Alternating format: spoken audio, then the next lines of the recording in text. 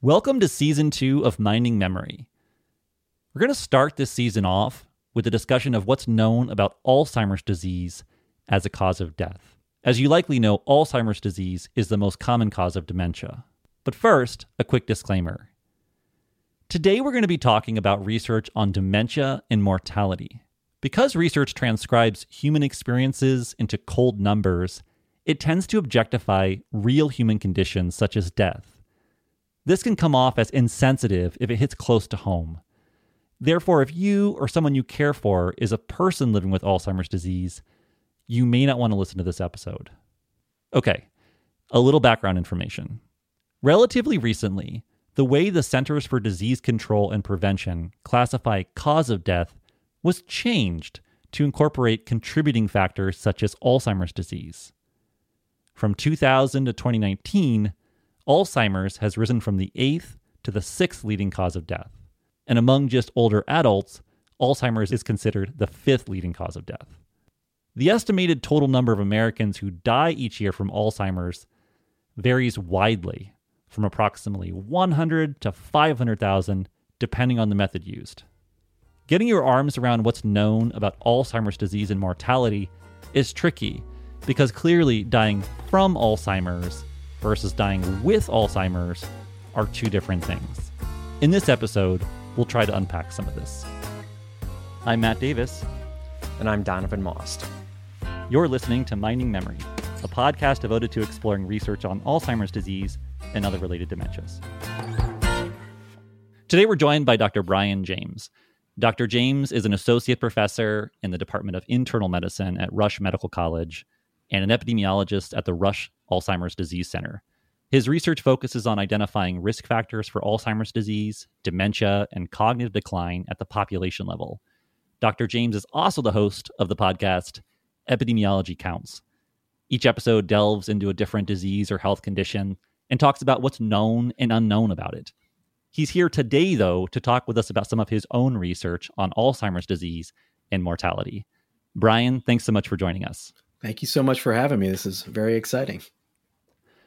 One of the best sources of information on the public health implications of Alzheimer's disease is the annual Alzheimer's Association report.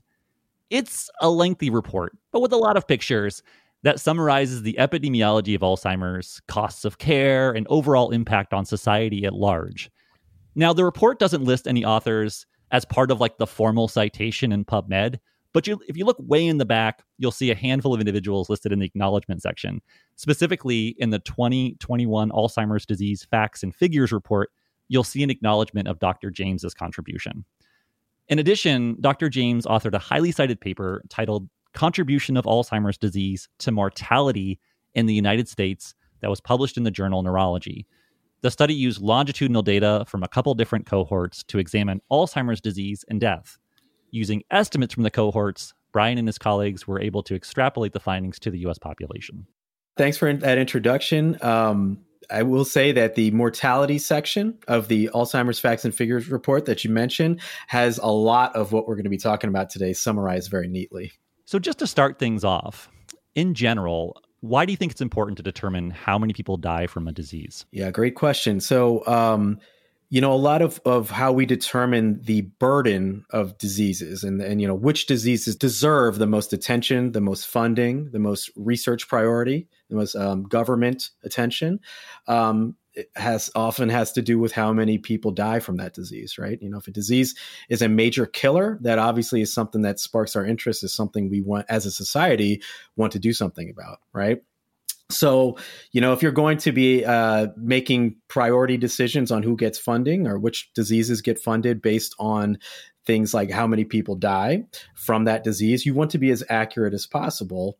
And so as an Alzheimer's disease researcher myself, I think it's imperative that we have a good idea of the contribution of this disease to mortality in the United States. And mortality is not the only way that you could sort of measure burden, right? Absolutely not. Very important point to state up front. We're going to be talking about mortality today, but obviously living with the disease, family members seeing their loved ones suffer through the disease, the morbidity of the disease is just as important, if not more, than the mortality. So this discussion's on mortality, but there's so much more to it when you talk about the burden of Alzheimer's. So as an epidemiologist, how do you actually go about counting how many people die from a disease? Yeah, so the traditional way is through the surveillance of death certificate records in the United States. So we literally every year count up what's written on people's death certificates, and we get a number for every type of cause of death, and we rank them. And based on that, as was said in the intro, Alzheimer's disease is the sixth leading cause of death, which I think 2019 is the most recent year of data that I saw from the CDC, contributed to about 120,000 deaths based on what's written on people's death certificates. So who actually completes the death certificates and who collects them? Like, where do they go? Oh, wow. Yeah. So that's a good question that may be beyond. Well, I can tell you who fills them out. It's clinicians, the people who are there at the time of death. Someone is tasked with the job of writing, what is the determining what the cause of death and writing that on the death certificate. Now, that, of course, means that to have Alzheimer's on that death certificate, that person who writes that death certificate needs to know the history of the person that has departed, and has to know that they had an Alzheimer's diagnosis that's contributing to what happened, right? Unfortunately, Alzheimer's disease is underdiagnosed. So a lot of people are living with this disease that don't even know they have it. They've never been diagnosed. So that's not going to make it on the death certificate. Even if they were diagnosed, the person who's filling it out may not be their primary care person. And they may not know, right? So there's a lot of reasons why Alzheimer's may not actually show up on a death certificate, even if it did contribute to that person's death. I have a really simple question for all the, non-clinicians, non-epidemiologists out there. What's the difference between a death certificate and like a medical examiner's report? Yeah. See, again, I'm not a clinician, so you're going beyond. This is not my area of expertise. But as I understand, every person who dies in the United States, in a situation where it's recorded and will have a death certificate provided. And I think the medical examiner report, is only requested in certain circumstances. I don't know when those circumstances are, so that's not what I'm here on your podcast to say. But I will tell you that the surveillance we're talking about, when you're looking at the official CDC numbers of deaths, come from these official U.S. death certificates. Maybe Donovan knows. Do you know the difference between So I think examiner would be like if an autopsy is requested for some reason, right? Whereas everybody has a death certificate, and only certain people would go on to have a report from a medical examiner. Yeah, and to not to go too deeply into this because we could really spend a lot of time on it, but when I'm talking about someone dying from Alzheimer's disease, it's based on clinical symptoms, right? So, almost no one who has Alzheimer's on their death certificate had an autopsy that, actually went in and looked at their brain and determined, they got the plaques and tangles of Alzheimer's. That's why I'm putting Alzheimer's on their death certificate, right? It's based on clinical symptoms. I was just looking, and it was surprisingly a small percentage of people actually get autopsies that die of, diseases. It's surprisingly low. I didn't realize how low it was. Yes, exactly. So that's an important point. This is not autopsy-based definition of Alzheimer's, of death from Alzheimer's. So using something like death certificates and thinking about Alzheimer's disease, so what are like the problems with using that approach? Yeah, it's pretty well documented that death certificates undercount diseases like Alzheimer's disease. Maybe Alzheimer's disease might be one of the most infamous one in terms of undercounting. And that's because, I already mentioned some of the reasons. There's a lot of people living in the United States that have never actually received a dementia diagnosis or an Alzheimer's diagnosis. It's an insidious disease that starts, the dementing process can start years to decades before you actually die. So there's a long period of time between, say, your initial diagnosis, if you get one, and when you actually die, right? And there's a lot of changes to your health status that happen in the meantime. as you're suffering through the moderate to severe stages of Alzheimer's disease that contribute to your death as well. So there's a whole chain of causation for most people who die of Alzheimer's disease, and some of those more proximal causes of death. So, for example, if the disease spreads to the parts of your brain that control your swallowing, that control your breathing, and then you aspirate, or you have respiratory disease, you catch pneumonia. That's how many people with Alzheimer's disease pass away. And some of those more proximal causes may be what's actually written on the death certificate, and Alzheimer's may be left off.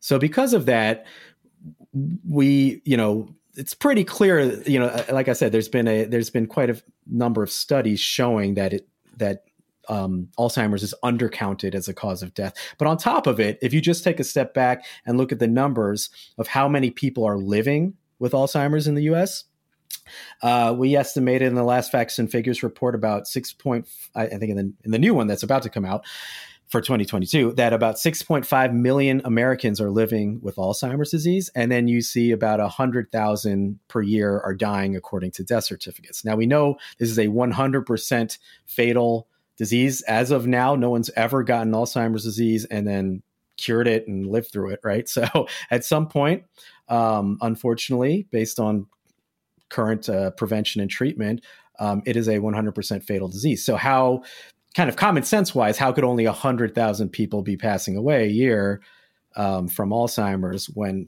over 6 million people are living with it? Geez, it sounds complicated. I mean, just thinking through, what it might look like for someone who passes away who has Alzheimer's disease.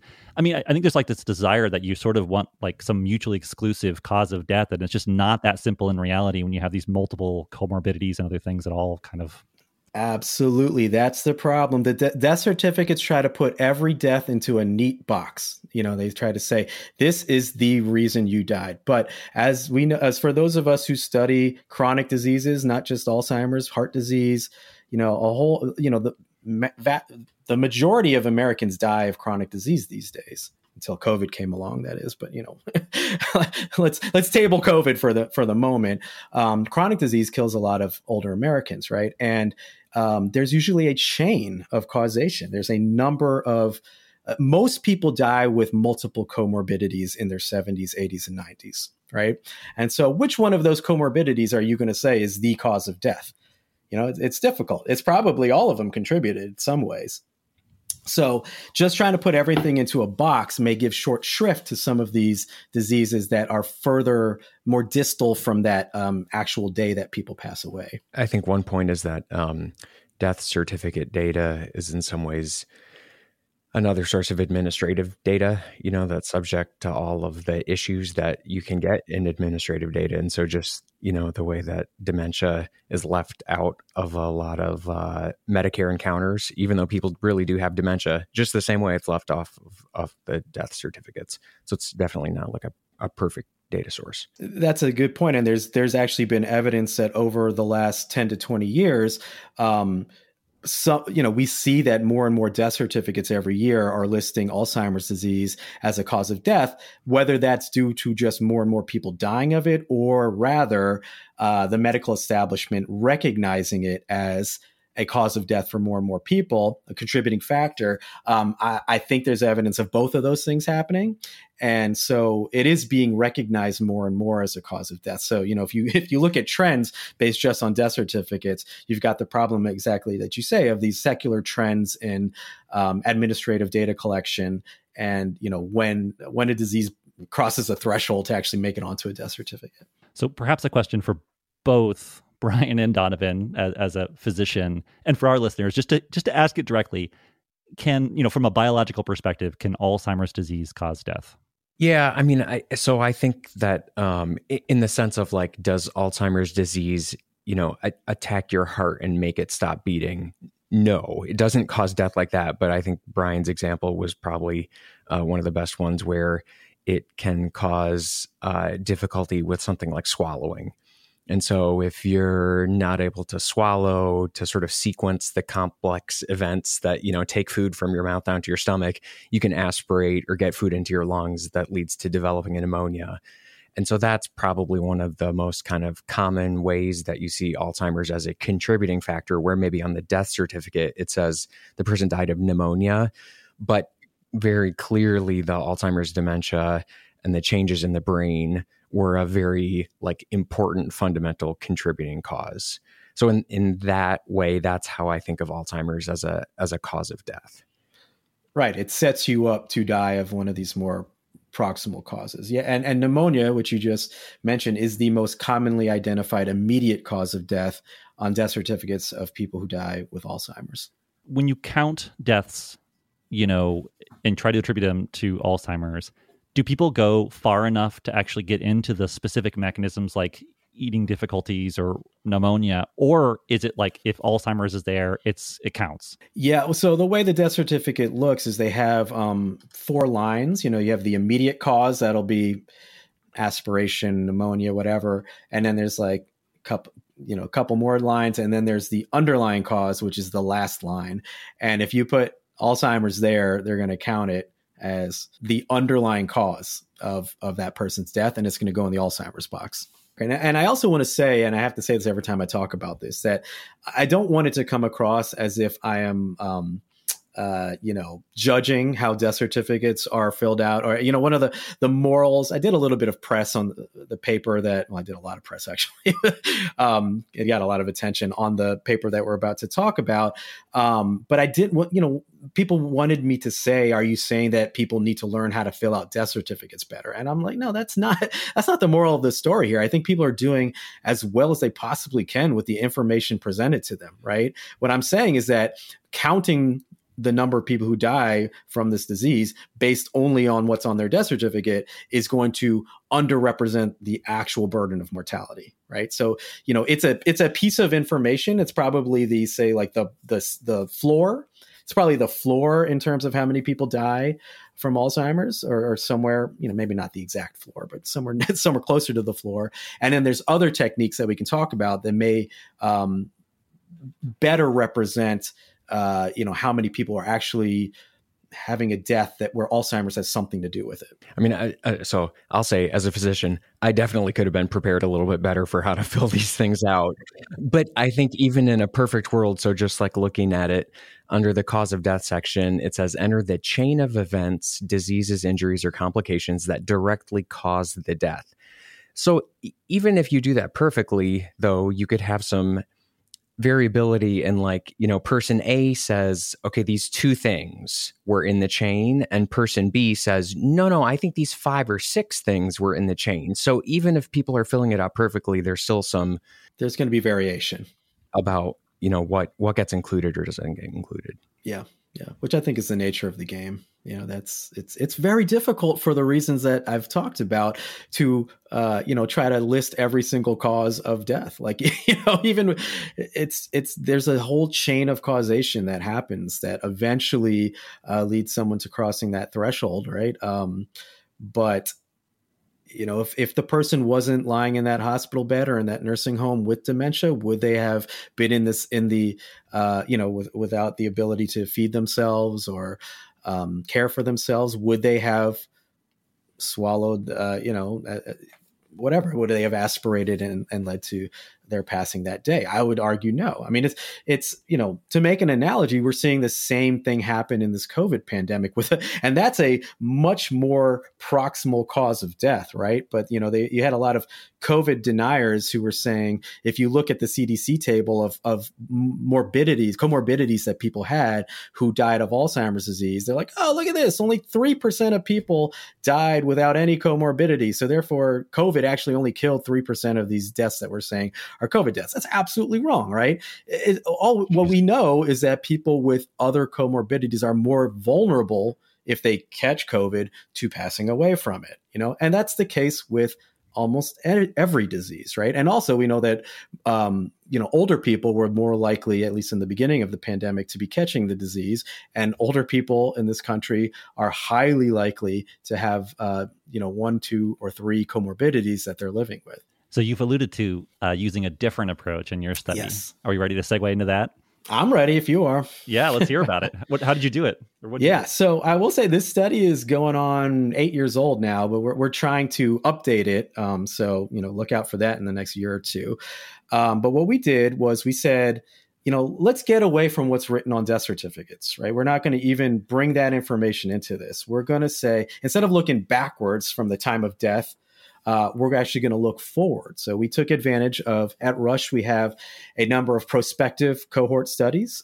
Those of you who are epidemiologists out there know exactly what I'm talking about. And the people in our studies are recruited without any known dementia, right? So these are people in their 70s, as I'll talk about, we don't have that many people in our 60s, but 70s, 80s, and 90s who are recruited into our study without any known dementia.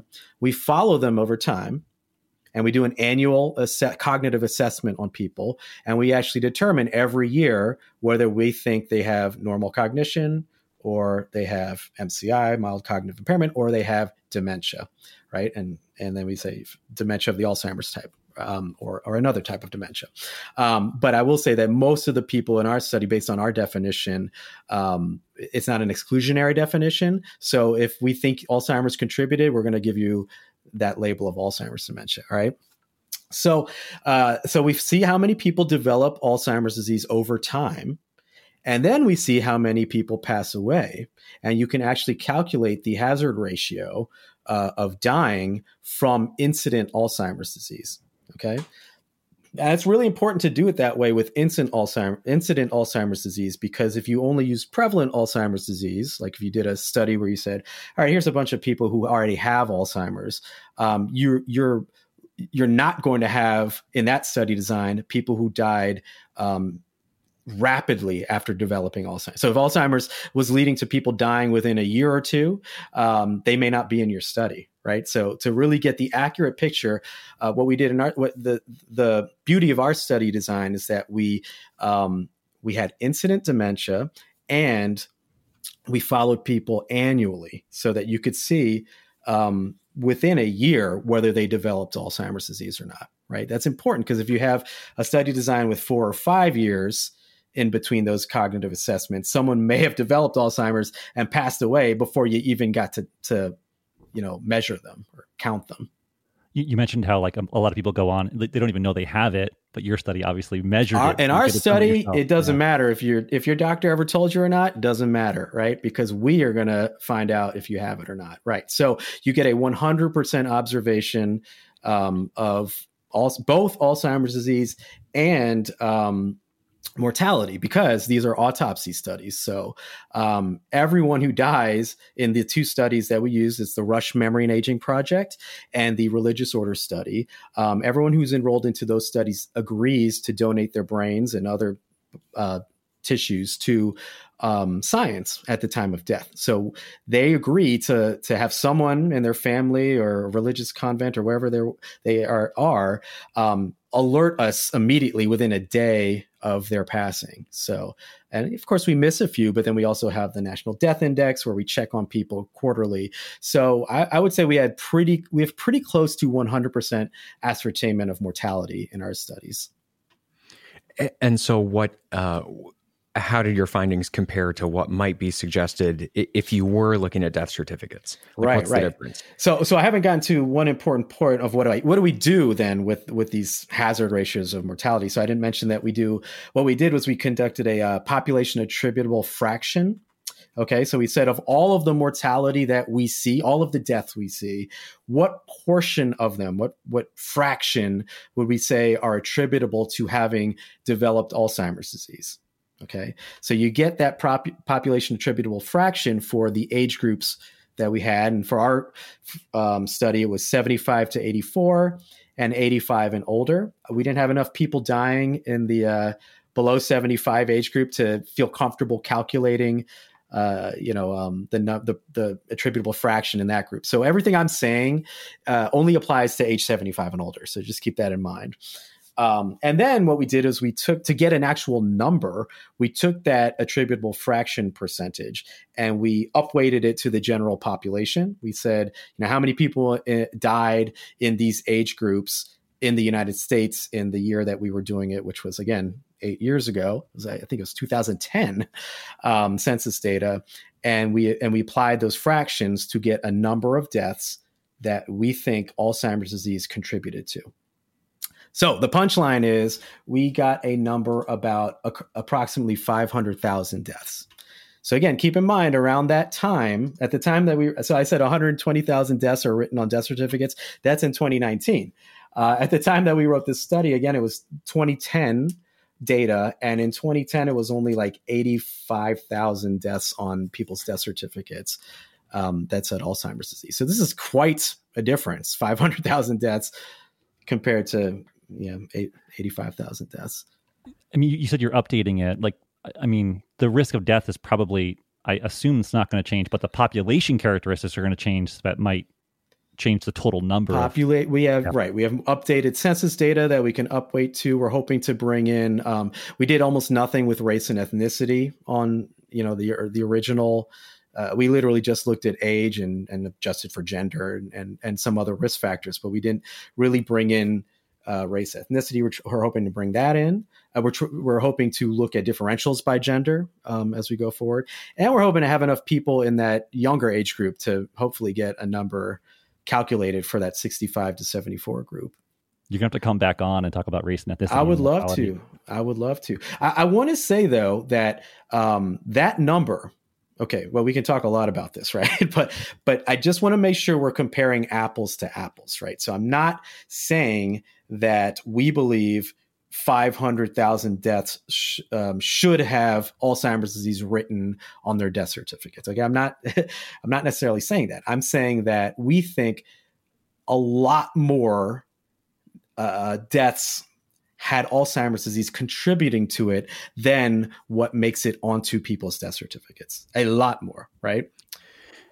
And just to be clear, you are specifically talking about Alzheimer's dementia?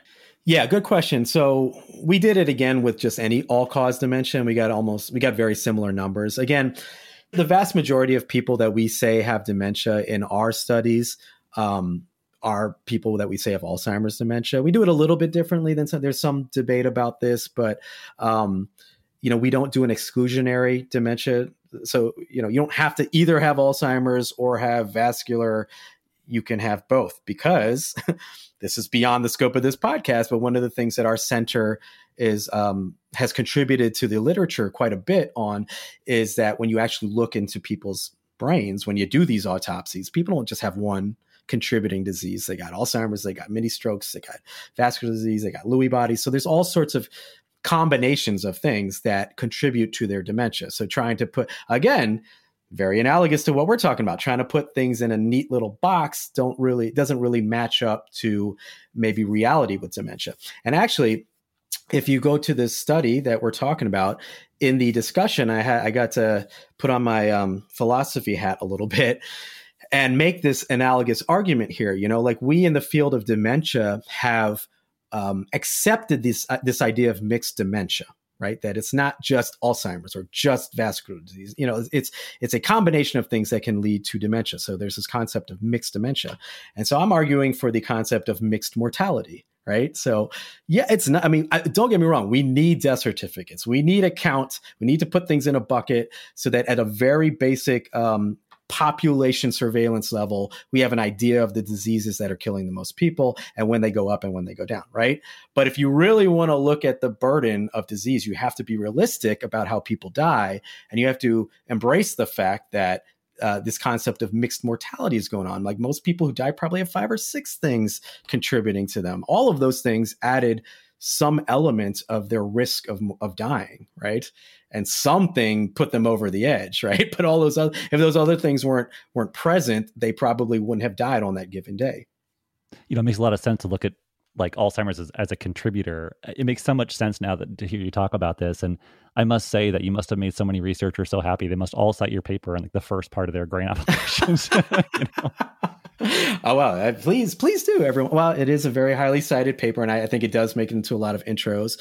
And for that, I am very thankful. And I hope that I can keep contributing with this follow-up paper. I would love to. I just do want to make the point, though, that I think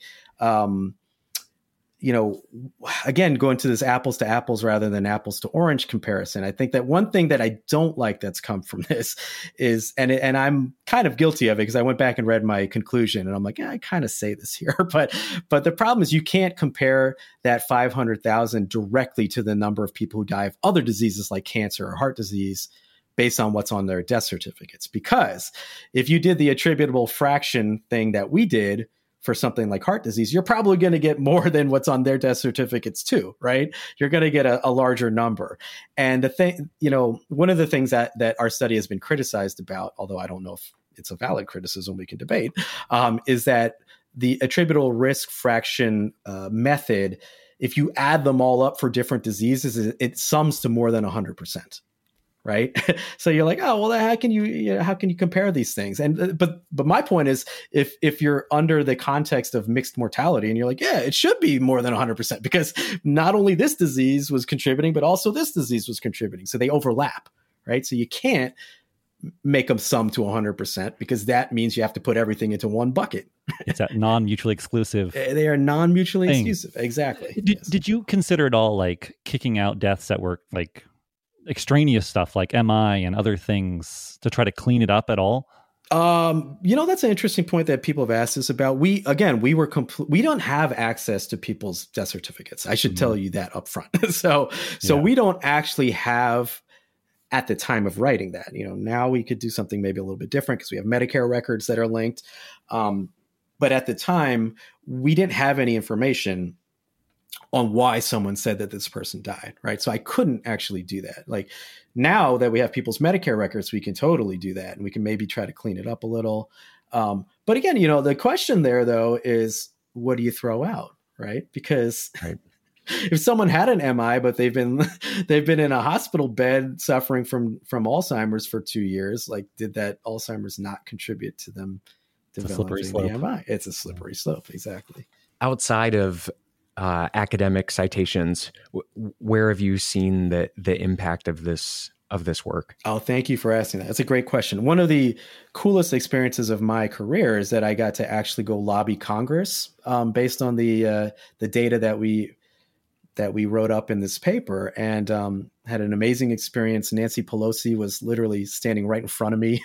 Like she introduced this group of scientists is going to tell us why we should care about Alzheimer's. And I got to go, I live in Illinois, so I got to talk to Dick Durbin's people and present, the case that more people die from Alzheimer's disease than, maybe the numbers show. And I am not in any way claiming that that my lobbying contributed to this, but I will say that, within a year or two, the National Alzheimer's Plan was actually passed. So, what I was saying and what a number of different researchers and lobbyists were saying, I don't know if I should say lobbyists, is that like a bad word these days? Advocacy organizations, they really, I think, got through to Congress and said, this is a much bigger disease than we're giving it shrift to, not just based on how many people die from it, but from all sorts of things. Mm-hmm. And if you looked at the funding that Alzheimer's was getting at the time, it was minuscule compared to a lot of other diseases that had comparable numbers, right? So I think now with this huge, amazing, I'm so thankful for it, surge in funding for Alzheimer's research and care that Congress has approved, it's becoming more proportionate to the actual burden in the United States. What a great story. Those of us that do research, we're just in this like kind of churn of like turning out papers, and every once in a while you're reminded that you have a paper like this that actually is supposed to do something. It's supposed to like make something better and call attention to a problem. So it was a very rewarding experience that I'm so thankful for. Yeah. So this has been great and gives us a lot to think about, and I'm sure our listeners will enjoy it. But last but importantly, could you tell us a little bit more about your podcast? Oh, yeah. So Epidemiology Counts is one of the 2 official podcasts of the Society for Epidemiologic Research.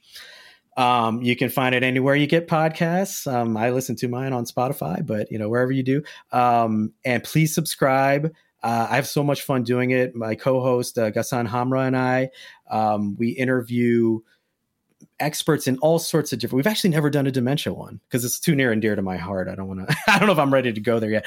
But we tackle a health topic in every single episode, and the idea of it is that we wanted to discuss health, do a deep dive into a health research topic for the general public, because it is geared towards the general public, and not have to go through the lens of media, right? So right now, how do you get your information out of the ivory tower and into the hands of the people that actually need that health information?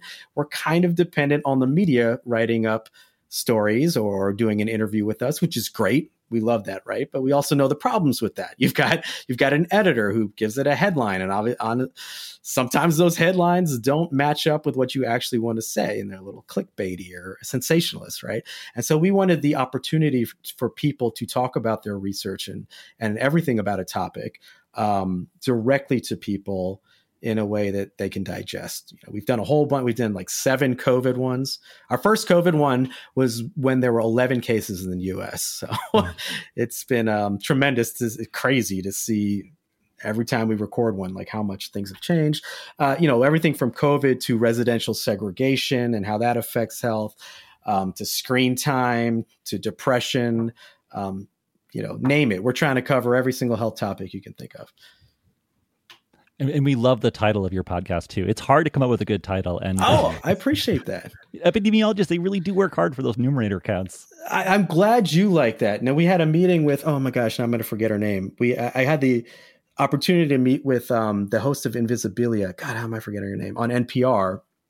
And we were like, give us some tips on how to do this podcast thing. This was a couple of years ago. And she was like, well, the first thing you need to do if you want to expand your capture is get rid of that name. It's terrible. Oh, no. And we were like, well, we're kind of need epidemiology in the title. That's like, one of the main things we're trying to do here. And she's like, no, you need something catchy, like, where there's a podcast like This Podcast Will Kill You. Have you all heard that one? It's basically an epidemiology podcast. And she's like, now that's a catchy title. I said, sure. But we want epidemiology in the world.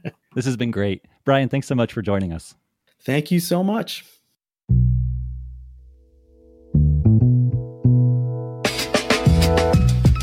If you enjoyed our discussion today, please consider subscribing to our podcast. Other episodes can be found on Apple Podcasts, Spotify, and SoundCloud, as well as directly from us at capra.med.umich.edu, where a full transcript of this episode is also available. On our website, you'll also find links to our seminar series and data products we've created for dementia research. Music and engineering for this podcast was provided by Dan Lenga. More information available at www.danlenga.com. Minding Memory is part of the Michigan Medicine Podcast Network. Find more shows at uofmhealth.org/podcasts. Support for this podcast comes from the National Institute on Aging at the National Institutes of Health, as well as the Institute for Healthcare Policy and Innovation at the University of Michigan. The views expressed in this podcast do not necessarily represent the views of the NIH or the University of Michigan. Thanks for joining us, and we'll be back soon.